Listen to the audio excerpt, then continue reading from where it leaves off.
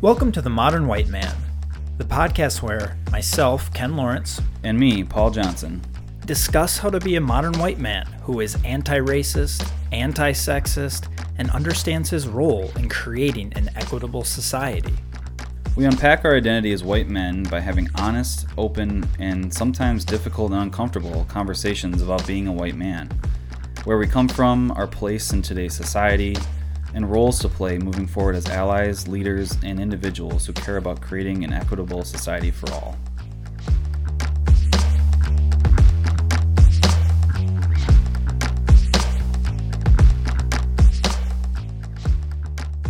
All right, Paul, are you ready to start the identity process? Let's do it. All right, we're going to dig into pieces of history, which you know I love. And if you haven't listened to our intro episode, I do suggest checking that out quick. We explain why we're going to go through this process and why we think it's important specifically to unpack as white men. And this is going to be our first installment of that.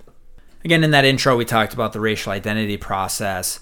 And one of the vital components to that is understanding history. And specifically for race in our society, the history of this country, because there is a lot of racial history. So as you know by now with me, Paul, I love history. I am definitely what someone would call a history buff. You know, the evolution of humanity and our imperfection and our endless pursuit of perfection is really fascinating to me. But I've also experienced the clarity that comes from knowing a bit of history. So, I mean, we got to where we are today because of everything we've done. And the better we understand that, the more we understand what led us to our current ecosystem, you know, what has worked well, and maybe most importantly, what hasn't worked well, and ensure that we don't repeat the same mistakes. So let's start to look at the beginning of this. Why are there such differences between our races in this country? And it's more than just recognizing that slavery and segregation existed, but it's digging into the policies behind that. It's digging into, at a federal, local level, what has gone into play that has made the reality and the disparities exist. So what makes this whole process unique, again, is as we start to go through this, is that at the end of each of these episodes, we're going to unpack as white men. So the goal here, and we're going to talk about this a lot, is eliminating the idea of individual racism. We want to understand racism as institutional. Once you can take the individuality out of the idea of racism and you see it bigger, it's a powerful thing. And that's where you can really become confident in what you can do in your place in breaking that institution down. So in this episode, we are going to set the stage. You know, why is race even a factor in our society?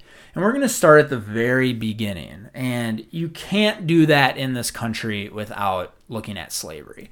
And we are even going to start before slavery came to this country for the origins of race. Paul, did you think that there could possibly be someone who nailed down the origins of race?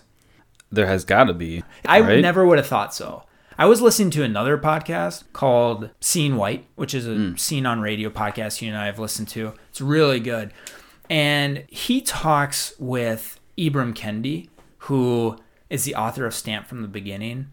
And Kendi makes this compelling argument that literally identifies a single person who created the idea of race. And so I looked more into this after hearing the podcast. And how race even became a factor was in the early 1400s. So at this time, this was the beginning of the Age of Discovery, when European powers, they started to extensively explore the world. And with that, they found new ways to expedite and expand the slave trade. So the slave trade, up until this point, humanity has had slaves. And up into early 1400s, this is where they really were able to expedite this trade because they were able to go to different continents. They were able to put in different practices. And there was this Zerara. He chronicled this Portuguese prince, Henry the Navigator. And he was the first one to partake in an exclusive African slave trade. So what this Zurara did is he wrote this book for the public, and it was about slave trade. And he portrayed Africans as inferior beings, as an inferior race. And the reason that they did this was to satisfy the moral uncertainty of slavery. So this is really interesting because I think intrinsically human beings can recognize that slavery is pretty immoral. This is a human being, they're in bondage, but they're working for free. And I don't know if I can have my practice without this free help, but there's still this moral uncertainty there. So what Zurara does is he says, all right, we got all these different African ethnic groups. We have this slave trade going.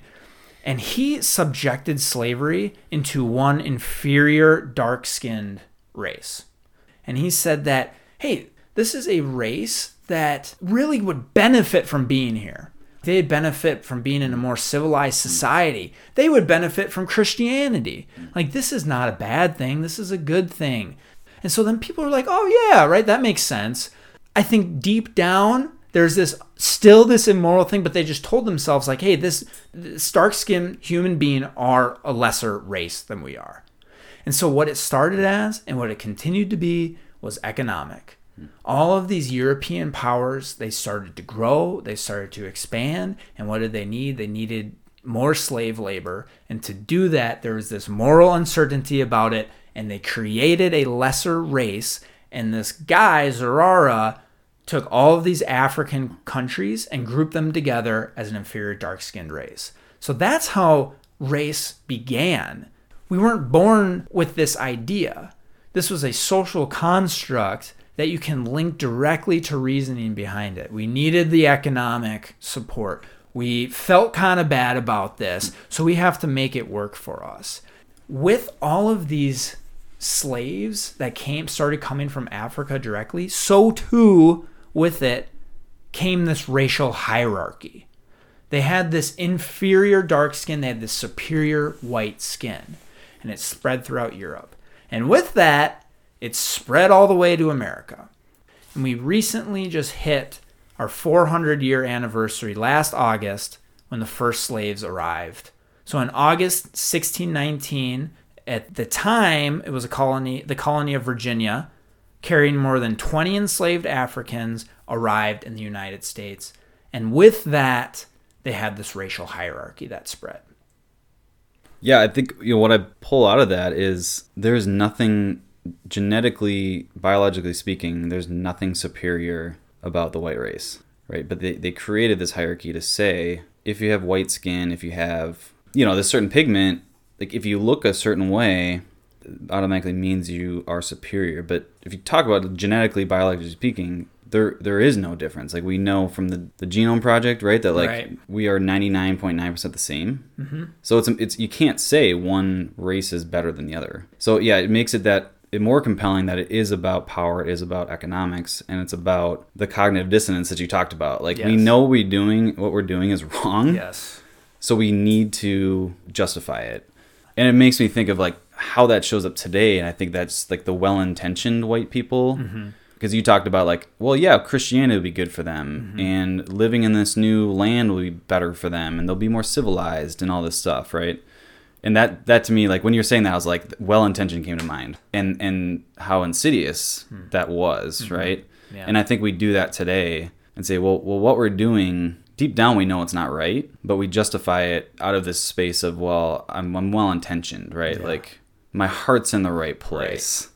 If you weigh the two things that I'm, the good and the bad, like the good outweighs the bad just by a little bit. Yeah.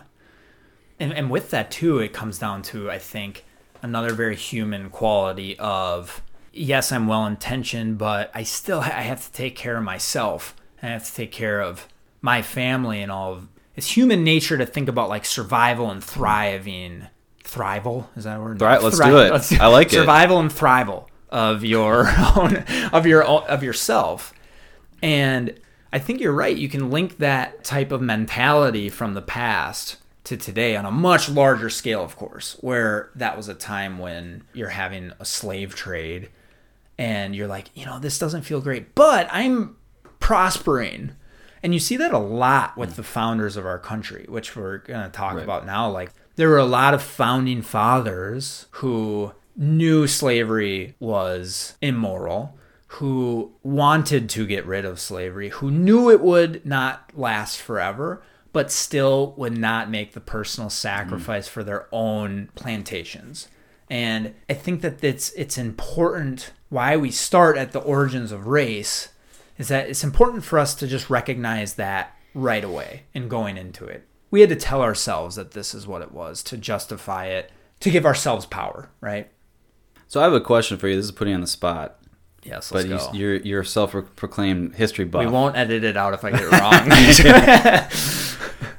Why was it Africans, people from Africa who were enslaved versus like people from India, for example? Right. You know, was there something intentional about that? Was it just like Africans were closer to Europe?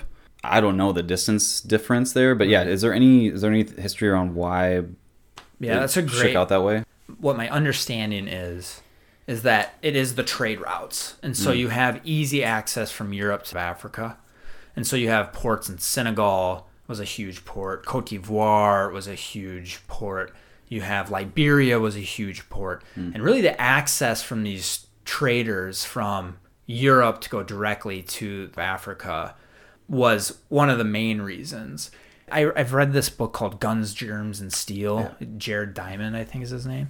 And it explains why some civilizations why did Western Europe, quote unquote, advance their technology and weaponry and all of these things quicker than Africa? Because in a whole different world, it could have been the other way around.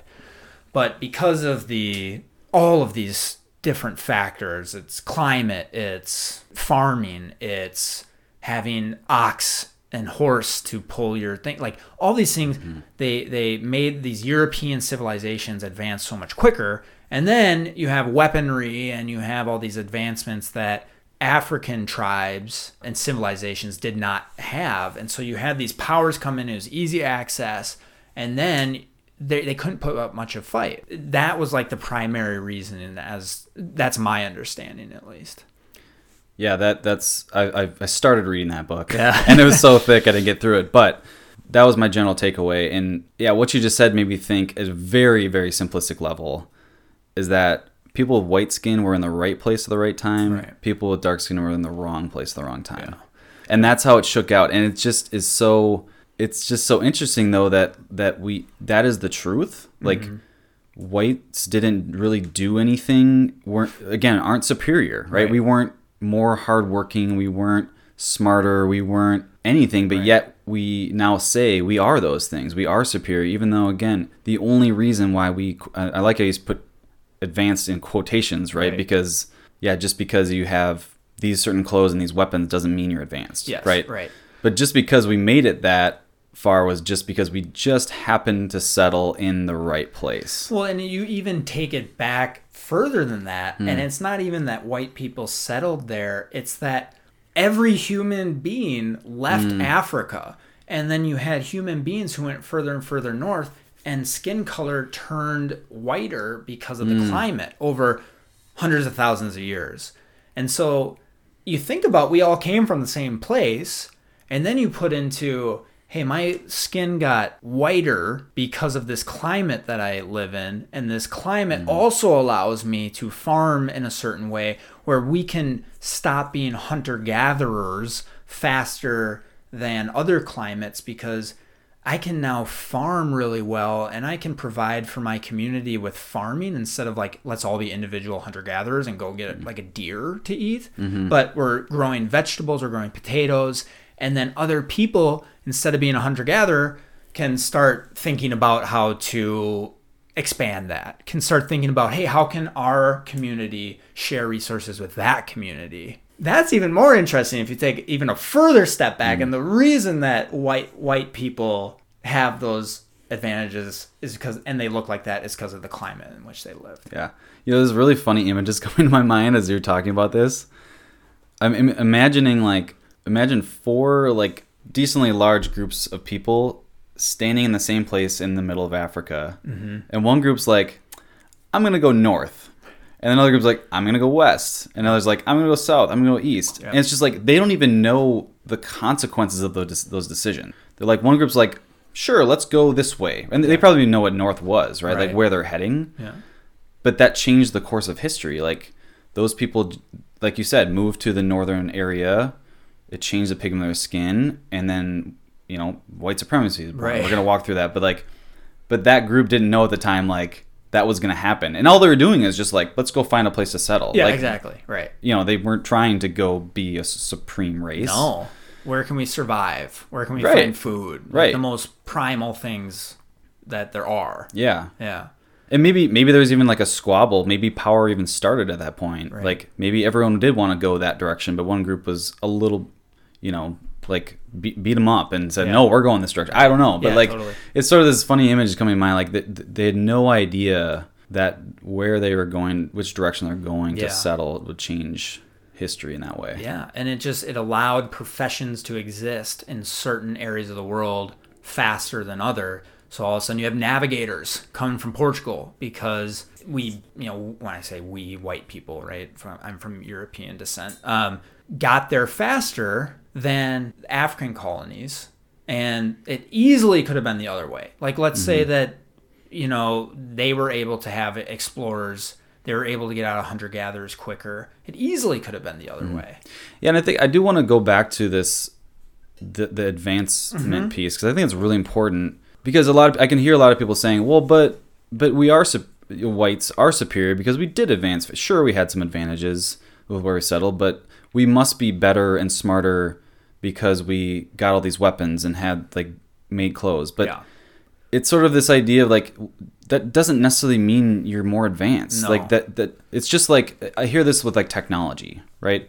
We have this bias to think that as we get more technologically advanced, we think that all new technology is good technology. But that's a fallacy, because some technology is not good. It's so we think like advancement equals good, or more weapons equals good, or bigger houses equals good. Like that doesn't equal good. No, right. Right? All social constructs. Exactly. Yeah, it's exactly right. Yeah. It's constructed, and again, it's constructed by the dominant culture. Exactly. And I'm very glad that you brought that back up, the advanced quote unquote, because a few months ago, I went to the African American National Museum in Washington, D.C., which is an amazing museum. And one of the first things that they show is that some of the most advanced communities in the world were in Africa at that point. As far as organization goes, as far as tools, as far as order, like all of those things, some of the most advanced in the entire world were in Africa.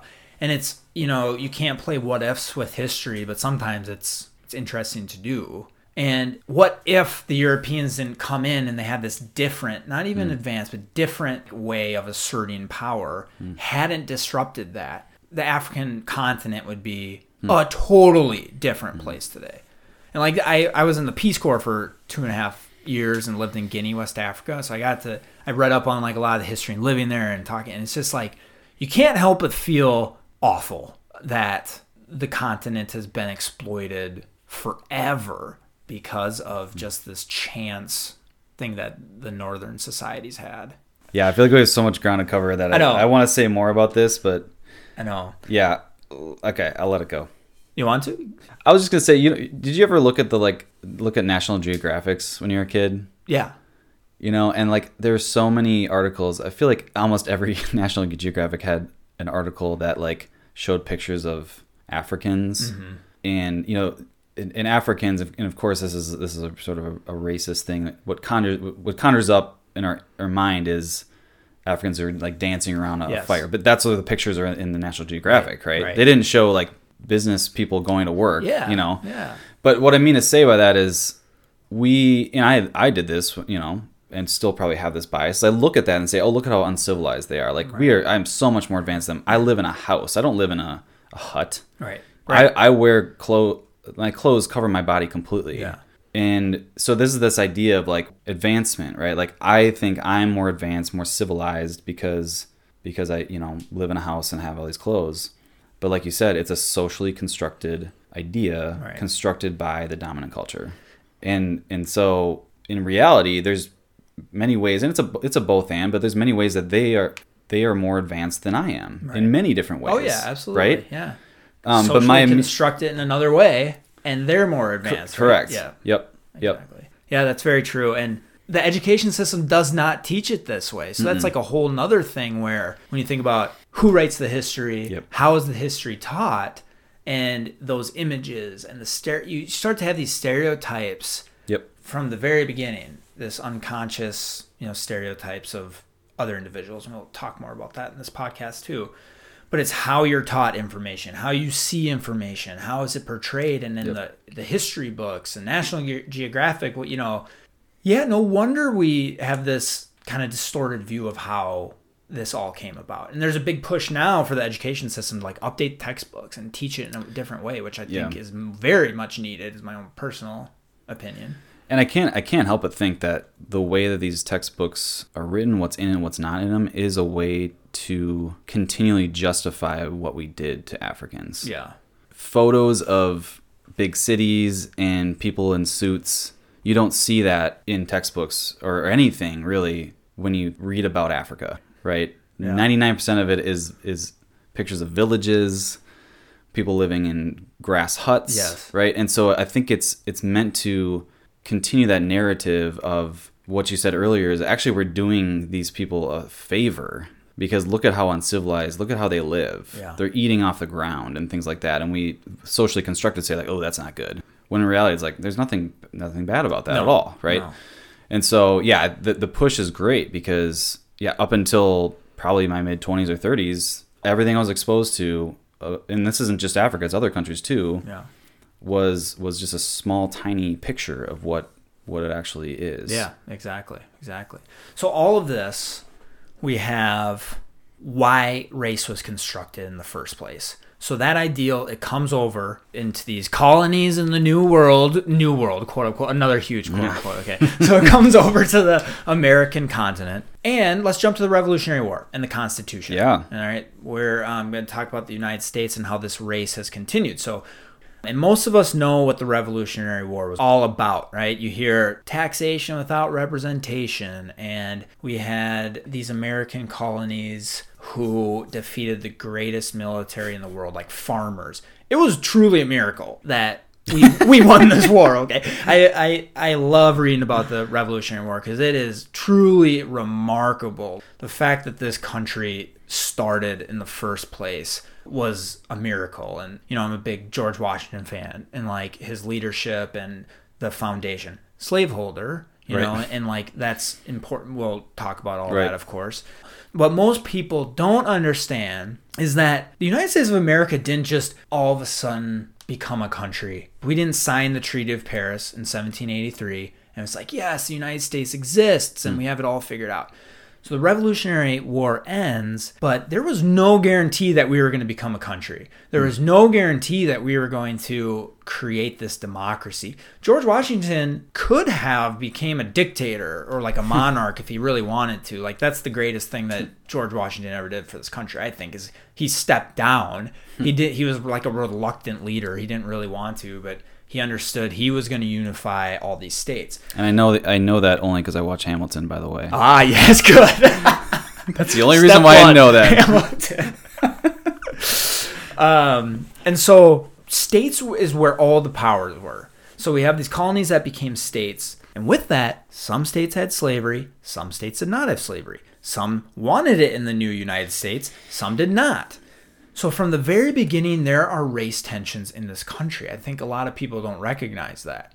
So quickly, all of these new leaders just got their freedom. They are like, we need to create a constitution. And it was negotiated between the states. For 2.5 years, it took all the states to sign on to the constitution.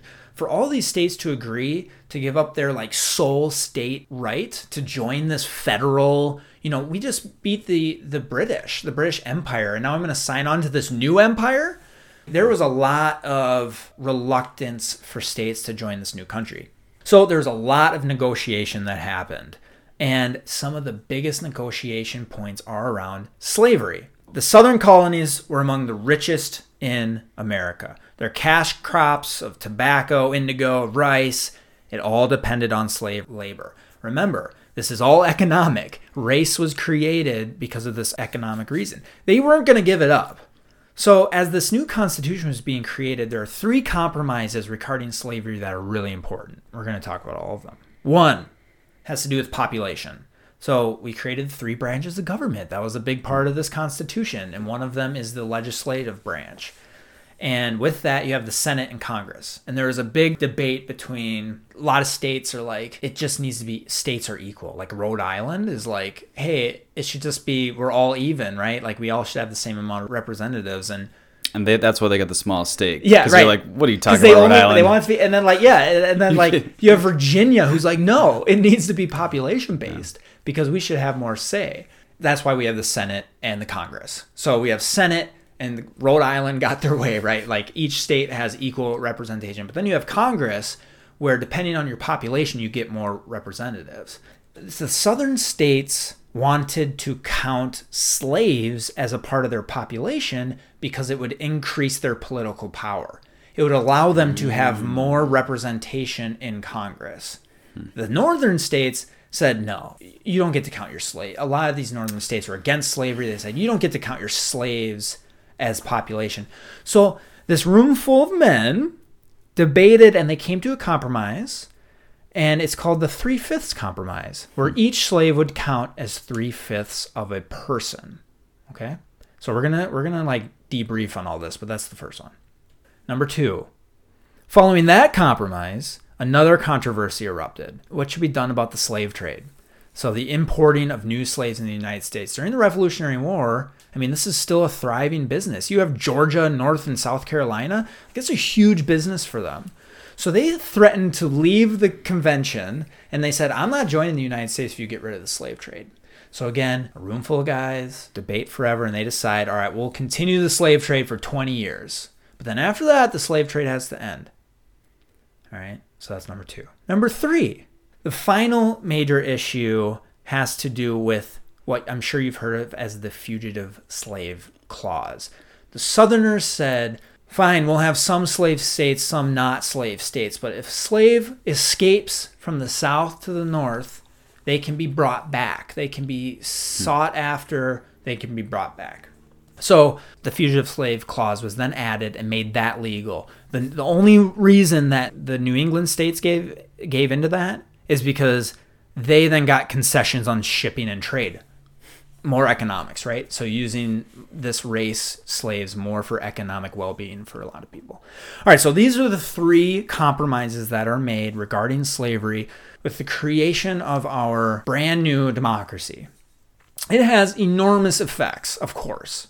Fugitive Slave Clause, for decades, until slavery is gone with the 13th Amendment, there are slaves being taken from the North back to the South, and free blacks being brought to the South saying that they were slaves. This had enormous impact.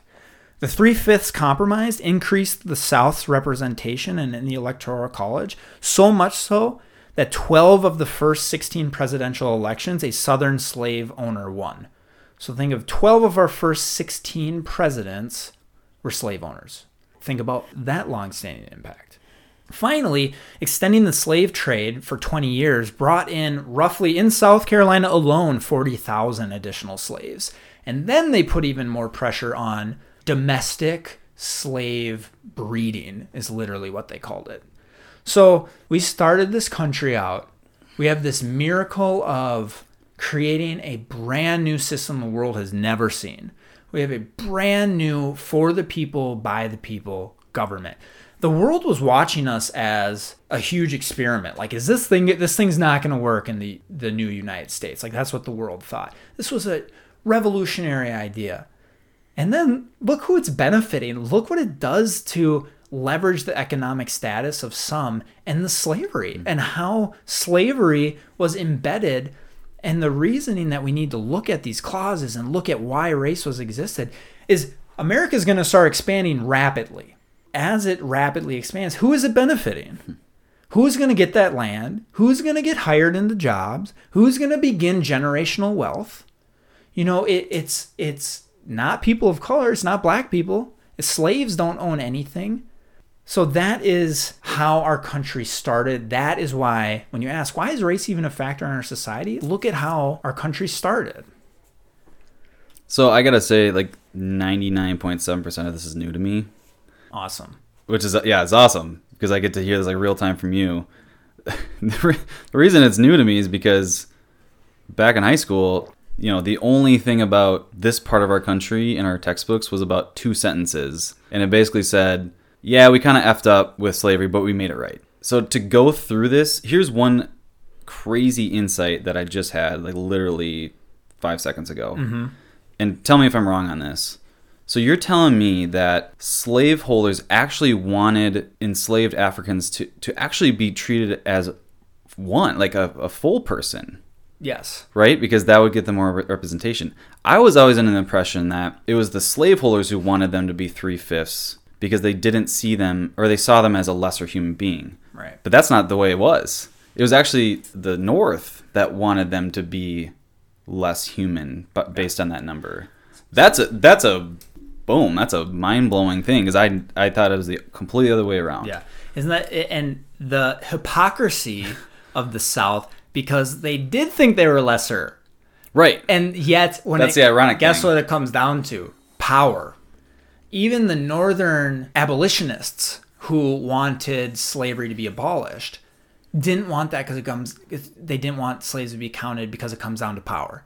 Because then the Southern states are going to have more representation and more power. And it worked phenomenally well for the South because they got so many delegates. But that's what it comes down to, because if you look at the Southern point of view, or even the Northern point of view, you have the North saying, hey, I don't want slavery to exist, but don't count them as human beings, because that's going to be your power to grab. And then you have the South saying, hey, this is a lesser race. Okay, that's why slavery is okay. Like, we're giving them this shot. And also we need to count them as our population because it'll give us more power. Yeah, and I know you're not doing this, let's not give the North too much credit. They still saw Africans as a lesser 100%. Because all these conversations really was about power and wealth. But, underlying belief, this was just like a no-brainer at that time. Like, Africans or the enslaved people are less than. Yeah. And you're totally right about the North. That's a great point to make, because you had abolitionists. I mean, Rhode Island almost didn't join the country because of slavery. But they were like, okay, well, we're going to create this country and we're going to give you no trade benefits at all. So economically, they had to join. So you did have some who were like, hey, I don't want to be a country because of slavery. But minority, I would say, even in the North, like, for sure. I think that there were not enough Northerners who thought that black people were worth fighting for, or worth not creating this union. And at the end of the day, they didn't fight that hard for them. And they gave these concessions. Next episode, we're going to get into the Civil War. But it's not like the North was this, amazing place where blacks were equals. That wasn't the case either. So you're totally right to make that distinction. There's a distinction between slavery as an institution versus not having slavery as an institution. And that was strong, but they weren't, like, that idea. Again, we get back to the idea of why race was created. That has been like generations into these white people, even in the North. Being in Maine, you still have this generations of telling you that black and brown people are a lesser race. It's still with you. So even if you're not for slavery, it's not by any means, hey, equal rights, Yeah, I think we have this narrative of this purity around these founding fathers, again, are white males. And again, that also is tied to who writes these textbooks. White men, right? Or at least who controls the publishing companies, who controls the narrative, right? And so that's, again, going back to, like, why I don't know this. And you probably didn't know this until you started reading up about it. Maybe you did. But, like, as we went through our schooling, we read it from, the side of the oppressor, and those with the power and the control, and those who created the construct. Yeah, and, in my, like, history nerddom, I like looking up paintings from the time. And you look at these paintings of the... Oh, they're hideous, I'm sure. You look at them from this Constitutional Convention. Oh, yeah. It's just packed with white men. And you really have to look at this at the very beginning of why race was constructed. We bring it to the United States. They needed it for the economy. It was morally uncertain, so they just told themselves that white men were superior. And then you have them all sitting in a room creating a country from one race and one gender. Yeah. Talk about groupthink. Like, no one's there, to say, oh, wait a minute, what about black folks? What about women? Yeah. Like, why wasn't it a room full of white women? Even that distinction, that was, of course, a social construct. The one that gets me, like you talked about the 3/5 rule. You talked about the South wanting it versus the North wanting it. The fact that in a room, you look at the painting, like anybody, go Google, one of these convention paintings. They sat and debated how much a human being, how much a black human being was worth. And they came up with a compromise. It was called the 3/5 compromise. So you had this compromise of these white men deciding how much a human being should count. Like, that is so twisted. And if you think about starting from the beginning, white men create groupthink, like you said, created a whole society on how can we benefit. And for us today to be white men, we have to recognize that. Yeah, and I think I'm trying to put myself in their shoes and give them the benefit of the doubt. Yeah. I got to imagine talking about that number 3/5, and yeah, I'm sure the North was like, no, it should be 1/5. Right. Yeah. Right. Right, and then South is like 5/5, right, or 1. Yeah. And obviously 3 is right in the middle. Right. I don't know if it went that simply, but that's how it worked out. But at the surface level, what they're talking about is purely economic. Right? And they're, again, being well-intentioned and like, this is good for the country, and like trickle down. Right. Like, this will trickle down to enslaved folks or something, like, I don't know. But we need to pay attention to the maybe subconscious underlying conversation that's happening. And I think that's, like, as white men, we need to be conscious of today. Below the surface was a conversation around the actual worth of a human being. And they weren't, I'm going to give them the benefit of the doubt. I don't know if they actually, like, outwardly were saying we should deem black people as less than human. Yeah. Right? The conversation is around representation and money. But it just makes me think of, I don't have any examples off the top of my head, but how many times do we as white men have conversations that impact people of color, and at the surface we're like, this is a good thing, right? This is a good thing, this will benefit people, but below, or reading in between the lines between what we're saying, it's actually a very damaging thing. Yes. But we cover it up by saying it's well-intentioned, we're in the right place, that sort of thing. So I think there's a lot to learn from the conversations and I wish I could be a fly on the wall. Right. Probably you way more than me, being the history person, but like, just to hear what was being said and giving them the benefit of the doubt. They probably weren't explicitly saying, let's codify black people as less than human, right? It's more about this debate around power, essentially. Yeah, absolutely. And in doing so, that is exactly what they did, right? That's such a good point of the benefit of the doubt. I very much give the benefit of the doubt to people in history for the times, and it's unfair holding people in history to today's standards, and that's like a huge debate that's going on right now.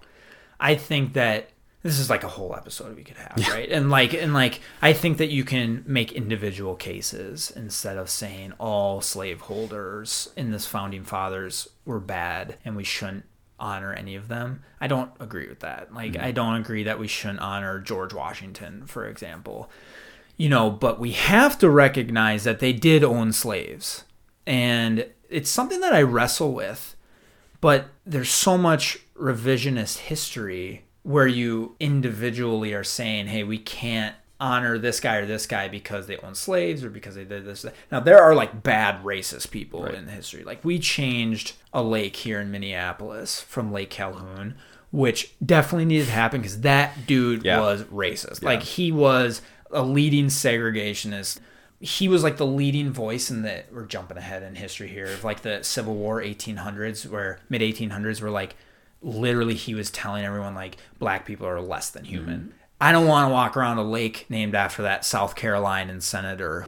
you can look at individual, you can't just take the whole time of there were slaveholders and then therefore all these founding fathers who are slaveholders are terrible people. I just can't do that. But it's a tough thing to know what the right thing to say is around that too. Yeah, I mean, it speaks to this polarized either or culture, right? Like if you say anything good about George Washington, then you get canceled. There's this cancel culture. Yeah. Like, okay, that must mean that you don't denounce our history. That must mean you're a racist. And on the other side of the coin, you have to completely denounce George Washington. And yeah, there's a middle ground. And I don't know if we'd had this conversation, but I think about like, what am I saying and doing now that's currently socially acceptable that won't be in 10 years? So perfect example is using the phrase people of color. Mm-hmm. I just have this feeling in maybe even a couple months, people will be like, that's a really derogatory phrase. But here you are saying it all the time and no one's calling us on it, right? So there's nothing telling us that this phrase, and in fact, there's people in communities of color saying this is what you should say, right? But like in a few years from now, people will be like, that's a terrible word. Yeah. So is it fair then for people to, maybe 10 years down the road, I'm running for, school board or something like that, and there's a video of me that surfaces of using the phrase people of color. Yes. And people are like, whoa, super racist dude. I don't know if that's fair. Right. So, but yes, it's again, another yes and. There are people in our history that it's very fair to denounce completely. Yeah, right. And we need to also look at like George Washington with a clear, wide-eyed look, right? Yeah. There were some good things he did and some very terrible things. Like you said, he could have, if he wanted to, made it a dictatorship. Right. But he didn't. Right. He did the right thing and the good thing and made it a democracy and stepped down and like chose the way of a servant leader, right? Like, that's great. We got to give him credit for that. But at the same time, there's also things he didn't do well. This is something I've thought a lot about. You look at our history and how the history started. Like George Washington, you could do it with individuals. You could do it with our country. You could make a list of greats and not great. Mm-hmm. And greats is like freedom of the press, freedom of speech, freedom of religion, representation for the people. Like the people can vote. Like all of this stuff was so revolutionary at the time. Yeah. Awesome. Like worth fighting for today. And then you have the list of, we had slavery. We haven't even talked about Native American people. And you talk about a whole nother set of justifying taking land. And same thing, like justifying it by saying they would benefit from society. They would benefit from Christianity. They live a savage life. Like that's what they always said at the time of the savages, right? Yeah. That's a whole nother thing. So there, you have this list of really good, really bad. I think that the United States throughout history is both of those things. And then you have the word patriot, right? And patriotism. What do you think of when you hear the word patriotism? I cringed a little. And I'm just trying to think about why I cringe. I mean, I liken it to this blind faith and adherence to this country and everything it is. And I mean, I say blind, and I'm sorry for using the term. It's the wrong word for it, but I use that word because it's like people. I think about a patriotism as turning a blind eye completely to all the negative things about our country. So I say that with the caveat that this is my biased opinion, and this is the opinion that I've really kind of developed, and through confirmation bias, just made it even more solid. And at the same time, I think I've said earlier that I see patriotism as also being very critical of your country. Yes. Right? I totally agree with you on that. I think one thing that I think should be said, though, is now I'm going to hesitate every time I use this phrase now, because maybe in 10 years this will be a bad phrase, but people of color look at this country, I think, pretty unanimously and say it's never been great. Right. Yeah. Right. And they're right. Yeah. From their perspective, it's never been great. Right. They're like, I don't care that George Washington chose to be a servant leader. I don't care about how great of a leader he was. Screw that. This has been a terrible experience for my race of people from the very beginning. And so I just want to acknowledge that, like, it's a little easier for us as white men to, like, look at someone like George Washington and say, like, oh, he had some good qualities. See more positives right? about the whole thing. Yeah. And objectively, sure, yeah, he had some good qualities. But from a person of color point of view, it's a much different look. Like, totally. Because he also could have done some things that changed the course of history completely, to the point where people of color actually would have had a good experience in this country. Yeah, right. But he chose not to do it. So, and I wasn't in his head. I don't know if he actually, like, stopped and thought, like, maybe I should do this, and then he chose not to. I have no idea. Yeah. But you know what I mean? Like, it's a very different perspective. Yeah. Being a white male, And you struck what I've been thinking about a lot is being patriotic is being critical on your country. I read or heard, I don't know where it was. I wish I could remember so I could give credit. But they said you can't cherry pick history. And I think that's what our history books have done a super good job of. And to be patriotic, we have these underlying really important things that evolved society, like democracy. But the laundry list of things that we did not do well, and not even just slavery, like sponsored coups and some wars that you wish, depending on how you feel, and I wish probably didn't happen. Yeah, women couldn't vote till the 1920s. Dude, we're gonna talk about that in a whole episode. Can you believe that? That's like a whole another thing we'll talk about. There's people still alive. Like my grandpa's still alive. Yeah, 1920, not 1820. And he went through. Yeah, right. He was there when that was passed. Yeah, it's unbelievable. So all of those things I'm not proud of, but if you want to be patriotic, you have to look at your whole country. The good, the bad, what worked well, what didn't work well, what was really good, what did we totally mess up. And then you get to a point where you're like, all right, you know what? I know what I want to fight for. I know what I want to make better. I mean, this is why you and I are doing this, and why we, our careers have kind of started the way they have, is like, for me, I was like, wow, I need to... the history of our race relations and how we suppressed people of color and slavery and black, like, I just have to do something about it. And I want to make my country better. And I want to create systems that are more equitable. And I want to have more women and more people of color as representatives, as business leaders, as all these things. And the reasoning that I get to that is because I don't cherry pick history. And a lot of, let's say, white men are cherry picking history because, as a white man, to your point, it's really easy to do. There's a lot in our history that is pretty great if you're coming from the perspective of a white man. But if you don't look at it, that's where you can maybe be like, hey, DEI initiatives at this company or for these representatives is pushing me down then. Like, I can't, I feel like it's the whole reverse racism thing, right? Like, that is not possible, by the way. We'll talk about that later too. But like the idea of reverse racism, which is literally what some white men think exists. If you understand your whole country, you understand why that stuff is needed, and you understand like why we need to raise more voices or support more voices and get behind more voices, and it becomes less of a defensive thing. Yeah, because it's all about losing power. Right. And that's where that defensiveness comes from. Because if we flip the script and we, more affirmative action means I don't get the same opportunity to either get this job as someone else. Mm-hmm. And that feels unjust, right? Mm-hmm.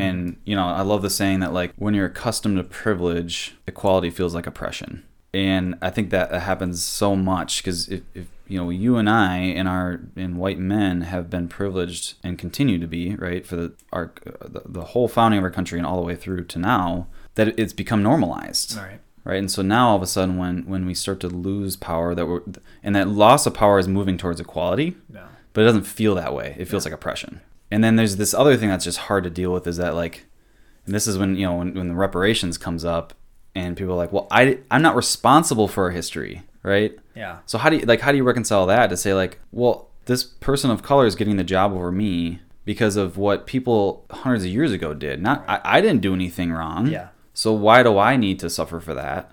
Right. Or why do I need to be passed over? But again, then it comes back to, like, fragility and, like, self-worth, right? Yeah. Like, I think you and I feel feel somewhat. I mean, I don't know. I mean, if I'm completely honest, if that happened to me, I'd feel a little bit of like, that sucks. But consciously, I'd be like, that's the right thing. Right. You know, I'm bummed. Like right. I can't deny that I. Yep. But that's because we understand the history, right? We understand the history and why this is happening. We understand the why behind something like affirmative action. Yeah.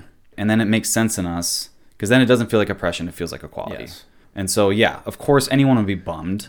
But then at the end of the day, we're like, but that makes sense. And that's the right thing. I think even subconsciously today, it's still about having that power. And if we give that up, we're losing that power. And it's, I wonder if that's like biological. You know, if that's like DNA, like it's crazy what human beings do for evolution. And like, have we as white men had power long enough where we have evolved that like we... Like a power gene. Yeah, like it's like we like would need it. And if we don't have it, it's like doesn't sit well. I don't know. I've never thought about that before. Yeah. I mean, it sounds like another great hypothesis, so we should explore. I think that... You know, in this episode, we have a really good start. Like, we have a good base as to starting about why race is a factor in our society today. And then when we created this society, we created it from the voice of one gender and one race, and that's white men like you and me. We weren't in the room, but let's start to just recognize that. And if we want to see change eventually today, we need to have that base moving forward. Yeah, we weren't in that room, but we are in rooms today. Yes, right. And I think it's unfair to like. I think we weigh what happened back then to compare to now in an unfair way. We think like, you know, what you and I are doing and talking about today, that doesn't have the same consequences like when they were in that room making decisions. I think it's a little unfair to like say like, oh, well, what we do now has fewer consequences. Like, I don't know. I don't want to like rest on that. And I think I want to, you know, what I take away from this, you know, every conversation and decision we make can have very important consequences either way. Right. And I think, again, you know, it's what is the underlying conversation we're having, or what's happening beneath the surface when we're talking and making decisions. It may feel and sound good and well-intentioned on the surface, but we really need to dig deeper and be like, is this actually really good? Right. And who's in the room too, right? Yeah. Like, even today, you'll look in boardrooms and it's like pretty much all white men, right? I mean, it's definitely more diverse now, but it's like, okay, you'd think that, how long I don't even know how long we've been a country, 300 years, whatever, 300 some years. Yeah, if you say 1776. Oh yeah, it's a little bit less than that. 250 years. Yeah, like that. You think we'd be way more diverse than we are now, but we're not, right? Right. I mean, yeah, there's change, but still, we got a long way to go, and we're still pretty like homogenous and have a lot of groupthings in those boardrooms or whatever. And I think that's a good place to end, because we are going to, next episode, continue to connect the dots to today and why is change so slow. So I'll talk to you next time. Good? Yeah, I'll talk. Yeah, sounds depressing. Good, yeah. Good. Yeah, okay. But good. Thank you for listening to The Modern White Man. Please follow us on Twitter at The Modern White Man for updates on new episodes, and please feel free to shoot us a note with questions or thoughts for future episodes. As always, if you are enjoying this podcast, please rate, subscribe, and share, both individually and on social media. That's how we get the most traction. After all, the more white men that have these conversations, the better.